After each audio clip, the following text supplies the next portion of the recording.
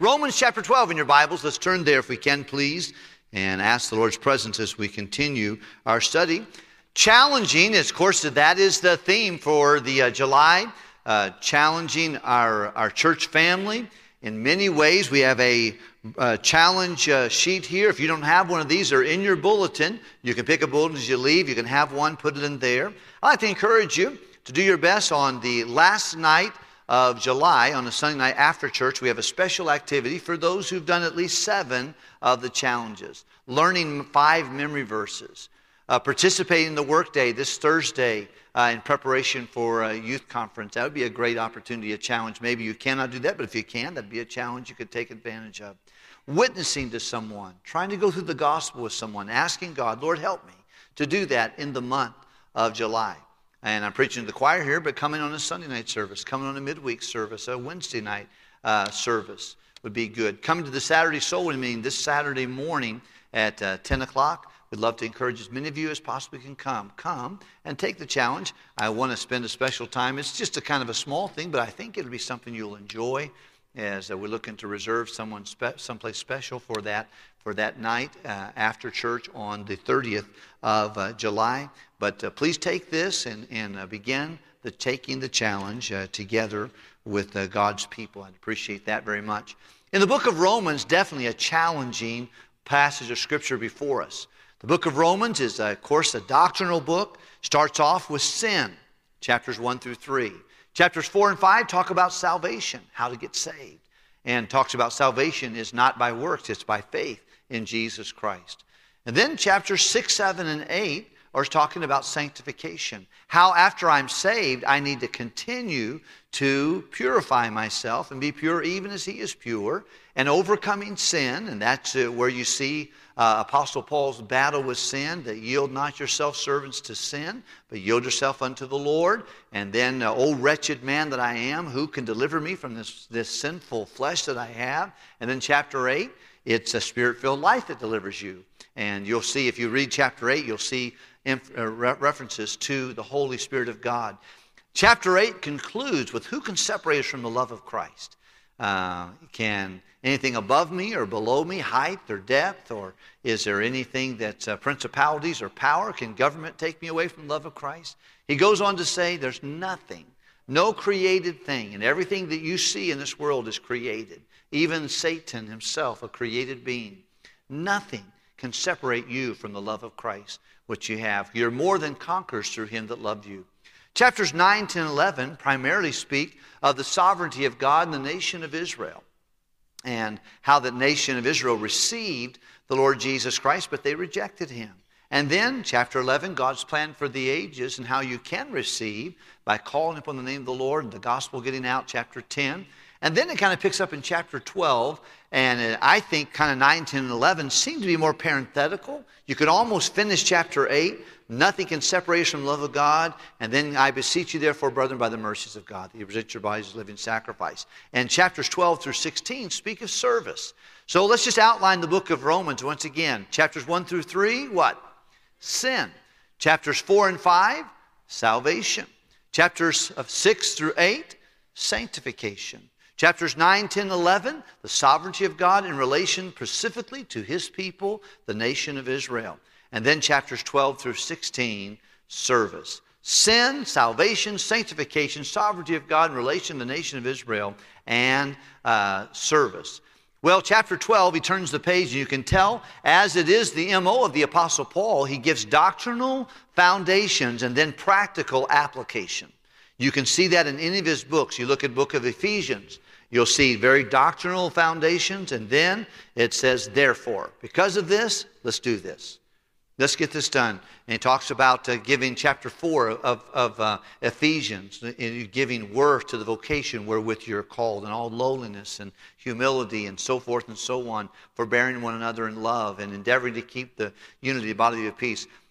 All the teaching of the Scripture, and one thing we all want to do when you teach a Sunday school lesson and you're on the bus route, you're preaching a message, you want to give doctrinal information along with practical application. He says, happy are you, or blessed are you if you hear these things, but happy are you if you do them.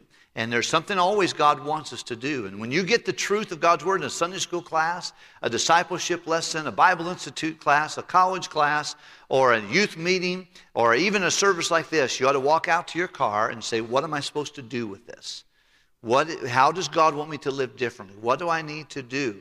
And there is a blessing when you not only hear the Word of God, but when you do it. Be ye doers of the Word and not hearers only, because if we're just a hearer and not a doer, who gets deceived?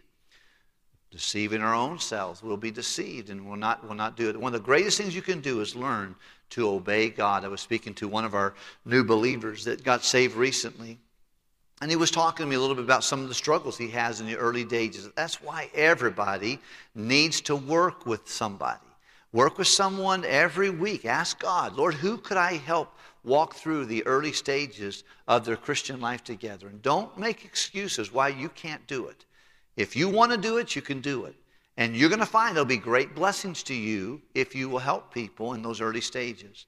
And you can do it, and the Lord wants us to do it. They need that help. But he was talking to me a little bit about those things. And one of the things I went back to, and I said, the way you understand the doctrine is to do the doctrine.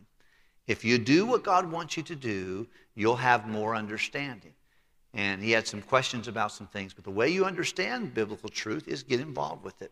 As a teacher, I remember hearing this years ago at the American Association of Christian Schools. And one of the speakers said, if you tell me, I'll forget. If you show me, I'll remember. But if you involve me, I'll understand. You understand processes by getting involved. You say, Pastor, why is it you want everybody to get involved in youth conference? I want you to understand youth conference. You get involved, you'll understand it better. I can tell you all about it, but when you get involved, you'll say, okay. When you see little kids you're giving lunch to on Wednesday afternoon walk the aisle and get saved or surrender themselves to serve the Lord on Thursday night, you'll say, oh, that's why I did that. When you work in the midway and pick up balls or pick up things or help make that better, and you see all these kids coming around, and you see these 18-year-old kids, but also 13-year-old kids, and then you see what God does in their heart, and then you'll say, oh, I get this. This is why we do this. And we get involved, we understand. Well, I think the Apostle Paul and the Holy Spirit wants us to get involved. And so that's where he comes with the book of Romans, chapter 12. Let's look at it. I beseech you, therefore, brethren, by the mercies of God, that you present your bodies a living sacrifice, wholly acceptable unto God, which is your reasonable service. We see real quickly salvation, dear brethren, dedication or presentation, presenting your own bodies a living sacrifice, and holy and acceptable to God, which is a reasonable service. If he died for us, we ought to live for him. Verse number 2, read it out loud with me. And be not conformed to this world, but be transformed, that ye may prove what is that good and acceptable and perfect will of God. So now we talk about separation, transformation, and illumination. Kind of basically, if you would have outlined that, first of all, he said, don't be conformed to this world. You'll never live and you'll never grow past your willing to separate from things that are counterproductive to your spiritual growth. You've got to say no before you'll say yes. You'll never grow. You want to keep your video games, you want to keep your music, you want to keep your movies, you want to watch all this garbage and fill your head with all that stuff and try to live a godly life. You're not going to do it. You're not going to do it. You can't keep your old friends. You can't keep your same social media feeds and all those things and still live a holy life. You can't live a holy life on a diet of HBO and Netflix and all that other goofy stuff. You're going to have to separate from some things in order to grow effectively. He said, don't be conformed to this world, because the world's designed to change our thinking. That's where the battle is. The battle's the mind. He says, being transformed by the renewing of your life. Is that what the Bible says? By the renewing of your mind. And the battle's for your mind, and that's why separation is important.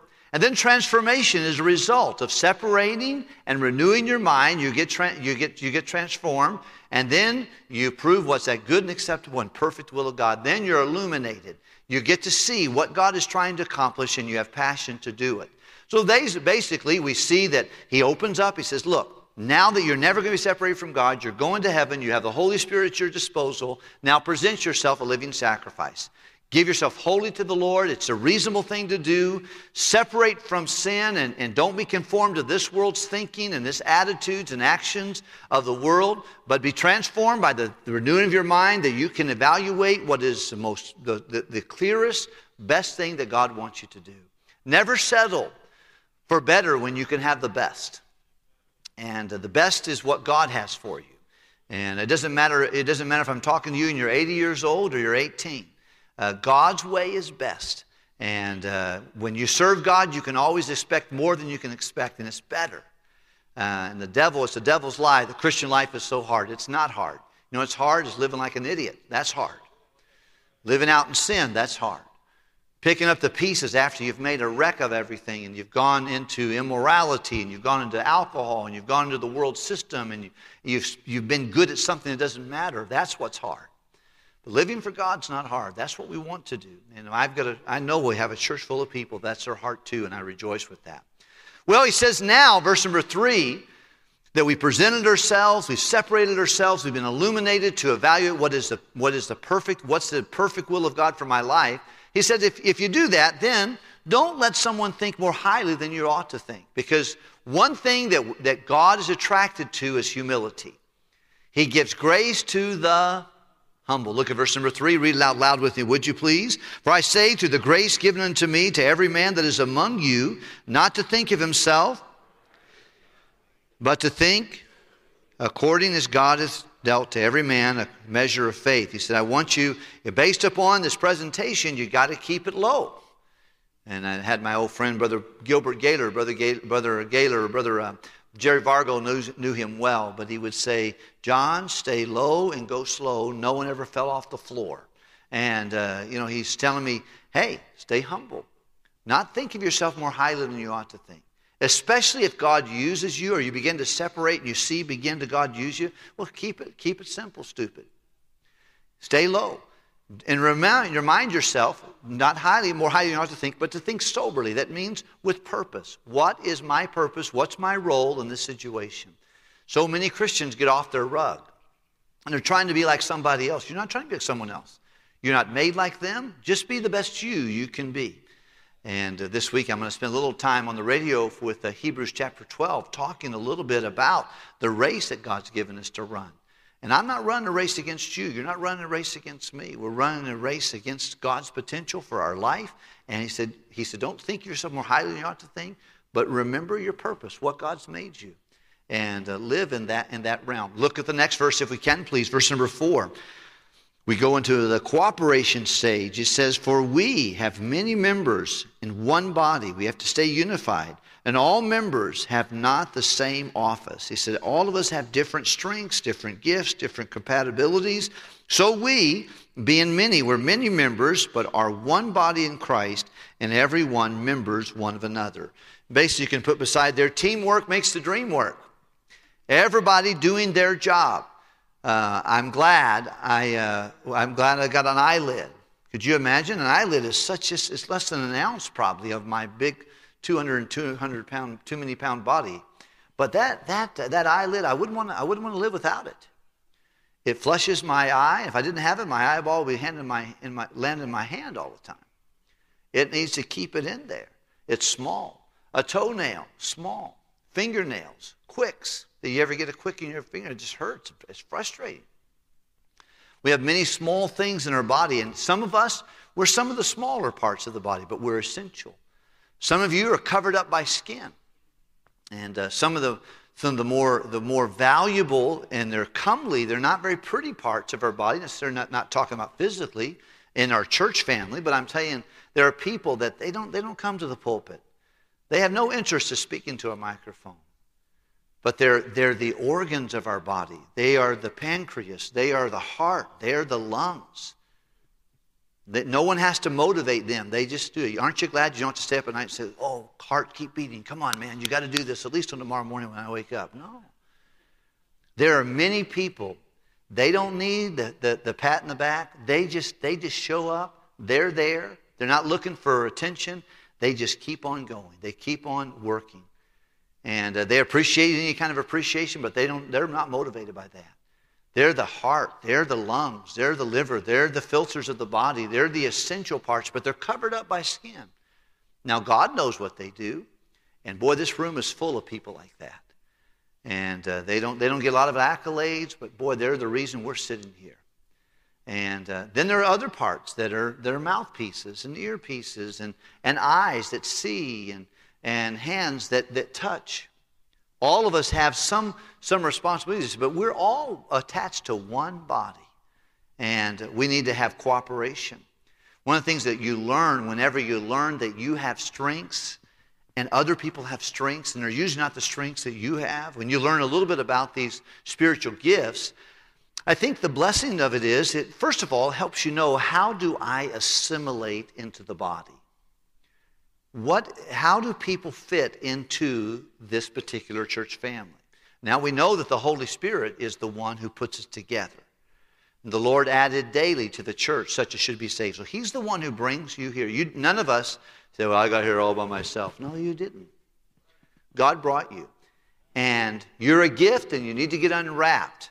And when you understand your gifts and you understand other people's gifts, I think the benefit of that, you say, okay, now how do I fit in this thing? And how does my friend, how does my wife, my kids fit into this thing? Number two, you develop an appreciation, not only assimilation, but appreciation for your brothers and sisters in Christ.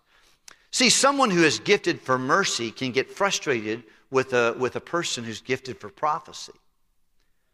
Someone who is a servant can get frustrated with a ruler. But they need each other. They need each other. And when you understand how God wired us and how He wired your kids and your husband and your wife, then I think you understand better how it is that you can not only assimilate to the body of Christ, but that you can appreciate each other. Boy, it's a good day and a mature moment in the life of a Christian when they understand why other people function like they do, and I love them. They're a little different than me, but God made them for what He's using them to do, and God made me for what I'm using to do. And then it helps me to associate with them.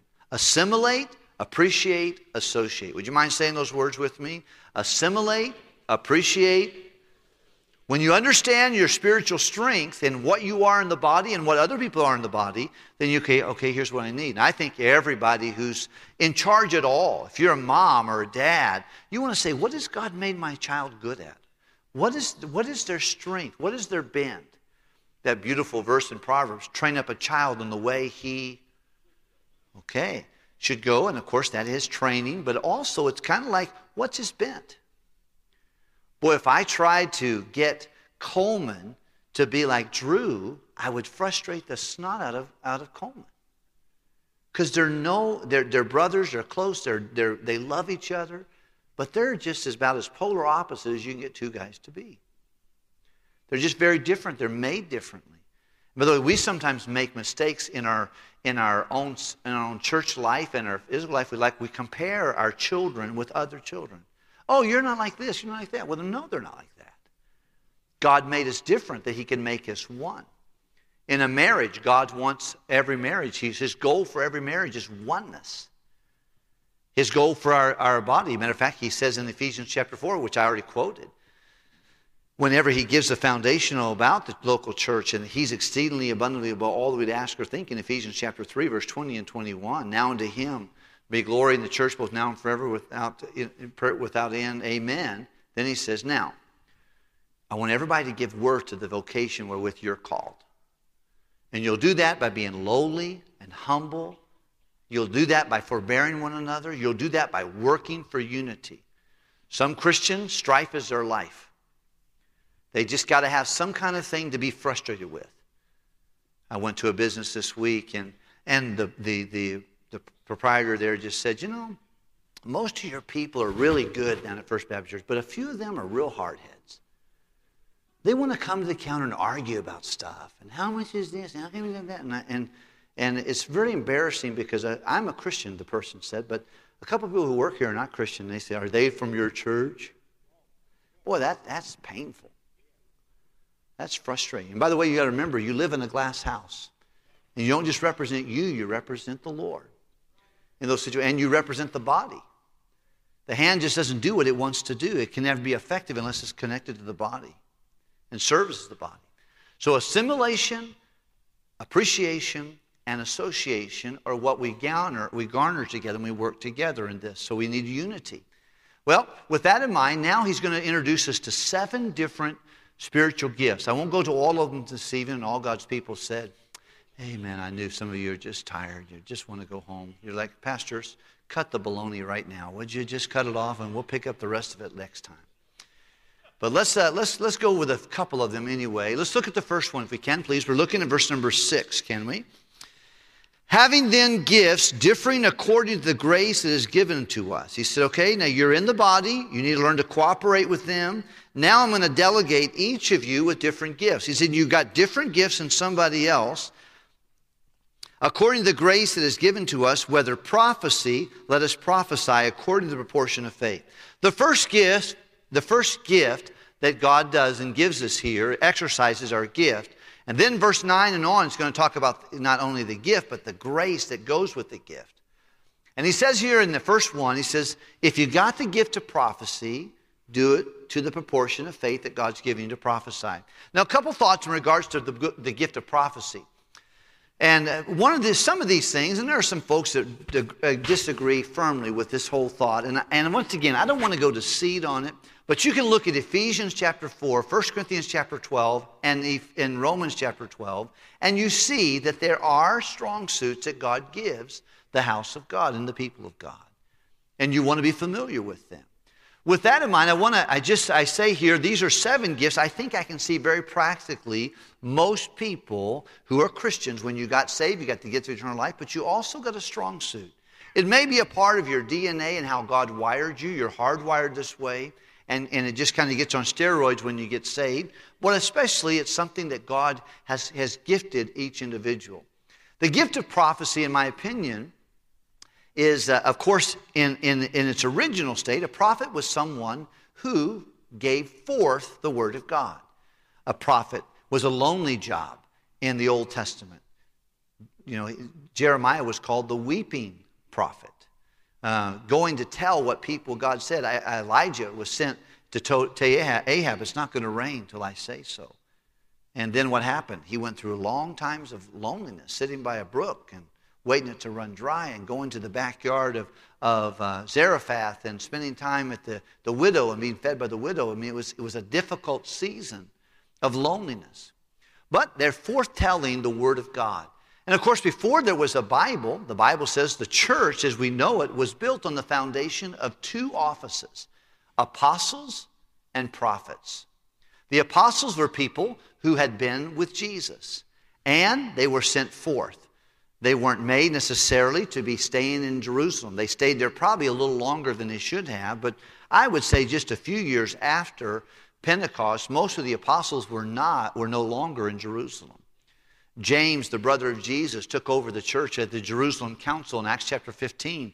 A lot of the apostles were gone.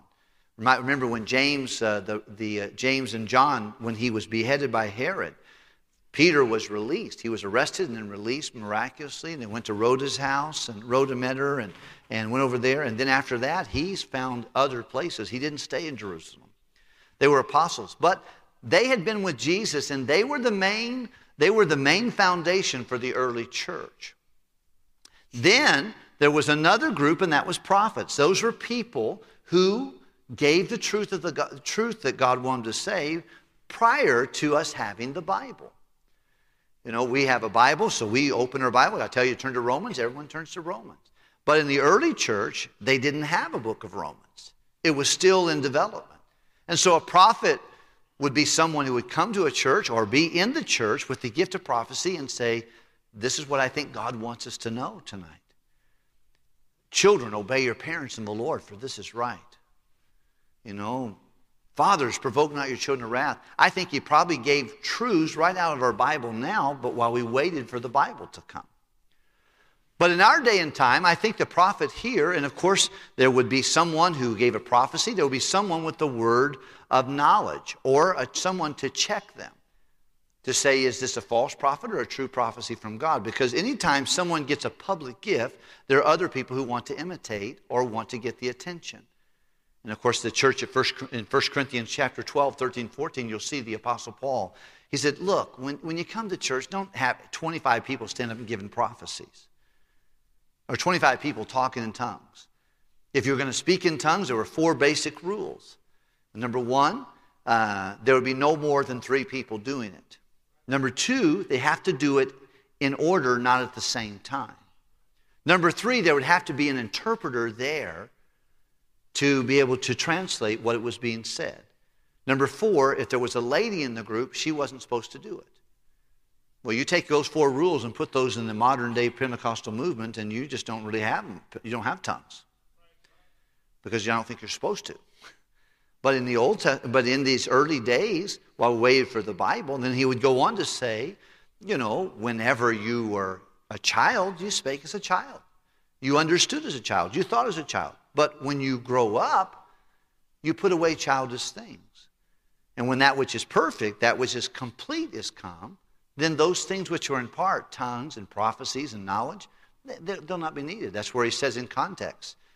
He said, one day tongues will cease. Prophecies will vanish away. You're not going to need those things when you have a Bible, when you grow up. But when you're first starting the church, the church was in its infancy, it needed prophets, it needed tongues, especially for the Jewish people, because they required a miracle as a way to get their attention. And then it needed people who would have knowledge. However, in our day and time, I'm not interested in someone speaking a prophecy over me or telling me I went with God and he told me I'm supposed to prophesy over you. I'm really not interested in that. I want to hear what the Bible says, okay? Because we feel like God's done talking. He said everything he wants me to say and know in the Scriptures. And when we come here at church, I'm not telling you my own philosophies. There may be sometimes I'll give you my opinion based upon multiple opinions of but the Bible has just one interpretation. I want to stay right on it. I have not always been right. Sometimes I've made mistakes and said some things that I thought, I don't know if I was right about that. I've made mistakes, and if you preach and open your mouth as much as I do, you'll make some mistakes too. Sometimes, like, I didn't have that right. However, the prophecy, I think, is someone who is passionate about truth. They are passionate about truth. And I think Peter was probably a good example of this in our Bible. He was someone who was preaching the day 3,000 people got saved? Peter. I think prophets are usually strong about getting the truth out. They're strong about soul winning. They're good confrontational people. They want things to be right. And by the way, it's a lonely gift, but it's an important gift. If a church, and oftentimes churches will run off their prophets. They don't want the guy they want the girl. And by the way, sometimes it's a lady that has a gift, and they see things very black and white. They don't see too much gray area. If someone sings a song, a little question, it's the prophet that's going to say, you know what, I don't know. I think that song had like a worldly twang to it. Okay? And thank God for them. The prophet's the one who say, Pastor, I don't know for sure. They would set the appointment and say, Pastor, what you said, I don't know. I think, can we look at that again and make sure that's right? And thank God for the prophet. Someone who sees it black and white, sees it true, and they're passionate about the truth. Peter was that way, I think, in the Bible. And there are people in this room who are that way. I don't think most people have this gift. I think it's a rare gift, but it's an important gift. And sometimes people think a prophet is someone who's just always messing up their little billywag, and getting in way. And boy, if you could just get up here, we could do that. That's not necessarily true. But I would say this, that a prophet, if there's passion about truth, and we need them, we need to adhere to them, we listen to them. But in every one of these gifts, I think it's very important you understand the foundation's been laid. Present your bodies a living sacrifice, wholly acceptable to God, not conformed to this world, transformed by the thinking, you renew your mind. Evaluate what is the good and acceptable will of God. Humble, cooperative, working with others. So when you have the Spirit of Christ upon you, you can operate best in your spiritual gift. So if you are a prophet, he said, you got that? And by the way, it's sometimes a lady, sometimes it's a man. I think that some of our great preachers years gone by have been very strong. They have to point out something that's wrong. And I think there's some of these gifts that you're going to meet people in your lifetime that you're going to say, man, I don't know which is their gift. They got so many. They got all of them.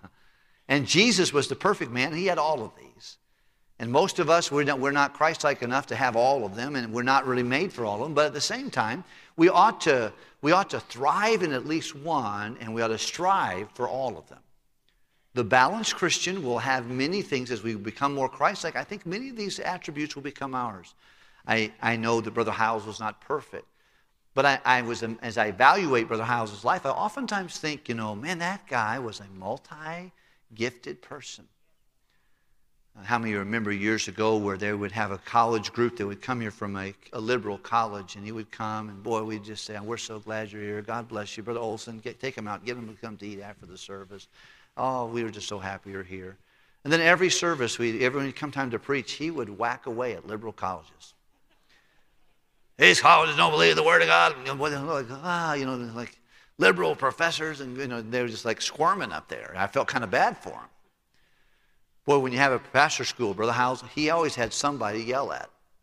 He had some hobby horse he had to stay on, something he saw in his preaching he didn't like, and all year long, and so he let everybody have it the third week of March. Let them know exactly what was wrong in America, what was wrong in their churches, and he would whack away at that. And you know why? He's a prophet. But then somebody comes to his office and been away from God for years and comes back all beaten up. Brother Howells, I don't have any money. I'm all messed up. What's he doing? Miss Irma, let's give him some money. Let's help him with this right here. Let's do that. A heart of mercy. A generous heart. So many things. And, of course, I think oftentimes you can see that within the work of God. But nonetheless, a prophet. But if prophecy is a strong gift, I think God says, here, exercise your gift, but don't forget this grace. Verse number 9. Would you look at this real quickly? I think verse 9 tells the prophet, here's the grace in which you need to operate. Here's when you're operating your gift, here's what you need to remember. Verse number 9, read it out loud with me, everyone. Let love be, abhor that which is evil. He said, okay, you see things pretty black and white, do you? He said, stay balanced. Yes, hate the evil. Point out something that's wrong, but also point out something that is good. Boy, a prophet who uses his gift without the Holy Spirit's help will be imbalanced. And they'll always be negative and pointing negative things out. They won't see the positive. He said, look, if you're a prophet, let your love be without argument, dissimulation, just ticky-tack. Abhor the evil, hate evil and point it out, but also love that which is good. Some of you who had this strength, you need to really say, God, this is my gift. Now operate with this grace. Abhor the evil, but love the good. And if you don't, sir, ma'am, you're going to frustrate your children. Sometimes a prophet, if he's a hammer, everything's a nail. And he wants to whack away. Your kid can come in the door and just be the sweetest kid, just got finished reading his Bible with his shirt's not tucked. Tuck your shirt in, son. You look like a bum. And you know that's going to hurt him. You're always pointing out the negative, but you're not pointing out the positive. And there's wisdom in each of these situations. Let's look at the next one. We'll probably conclude with this. Look at the next spiritual gift. The first is prophecy. Let's look at the next one. Verse number 7. Read it out loud with me. Ready? Or ministry, let us wait on our ministry. The next gift is ministry or service. Now, my opinion is God made more Indians than he made chiefs. I would say probably if we get everybody in here together, more of us have this specific gift than any other ones. And maybe than all the others combined. I don't know. But God, when he put together these gifts, he gave prophets, people that are passionate about truth. And then he gave ministry. He said, now, if you are ministering, usually ministry people want to do something. I think your pastor, this is one of his strong suits. Sometimes I'll show you pictures, and this morning I felt like almost just like, well, I was doing this. Well, that's what I do. This week we had a meeting for youth conference. And Brother Eddie and Brother Abdel, Miss Linda, and some other folks, Brother Ricky, they've been working on meetings. I can't stand meetings. Because when I'm sitting in a meeting, I'm thinking, I could be discipling this person. I need to go visit that person. I need to go follow up with that. While I'm sitting in a meeting, I'm frustrated because I want to do something. And it's painstaking for me to go through the order of service for the youth conference. And I have to discipline myself and realize it's probably a necessary evil, but I don't like it. And when it gets done, I feel all worn out. Now, my wife, Linda, she is a gifted a ruler. She's a gifted, I'm the servant, she rules me. I'm just joking. She's a gifted administrator. She's got the gift of organization. Linda will come home and she'll get ready for something for ladies' conference. Oh, we had such a meeting. It went 3.5 hours. It was so wonderful. I said, you're kidding me. I go cross-eyed. 3.5 hours? How can anything be good sitting around a table for 3.5 hours? Oh, but Linda loves it.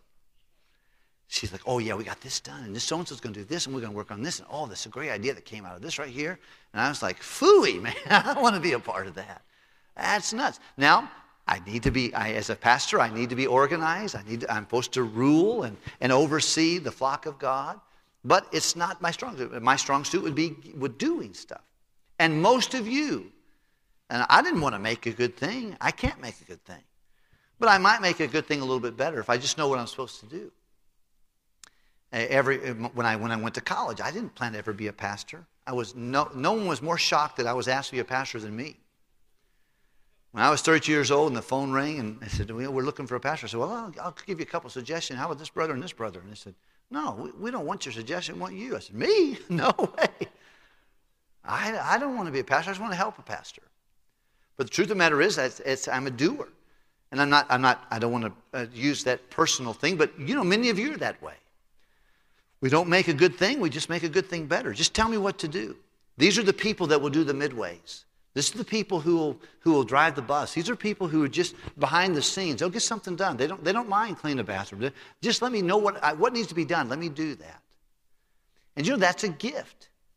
He said, but if you are gifted to do something like a ministry, let's look at the grace that God wants you to apply. Verse number 10.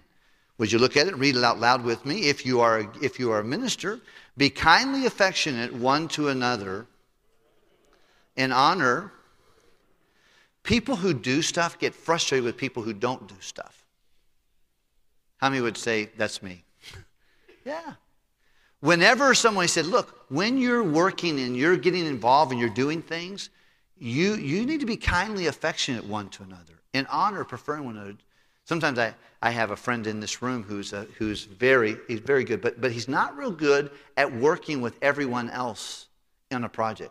He's better to do a project by himself because people get in his way, and he's like, yeah, man, either get out of my way, before you know it, you got a knockdown, drag-out fight going. But the truth of the matter is, if you're gifted to do something, you've got to make sure that you're gracious with those around you. Once again, keep your humility. Keep your cooperation. Be kindly affectionate one to another in honor, preferring one another. And say, you know what, I love these people. They're needed. We got to work with them. And don't think you're killing the big one because you folded 75 chairs. And your friend over here got 23. And you counted all of them, so you know how many it was.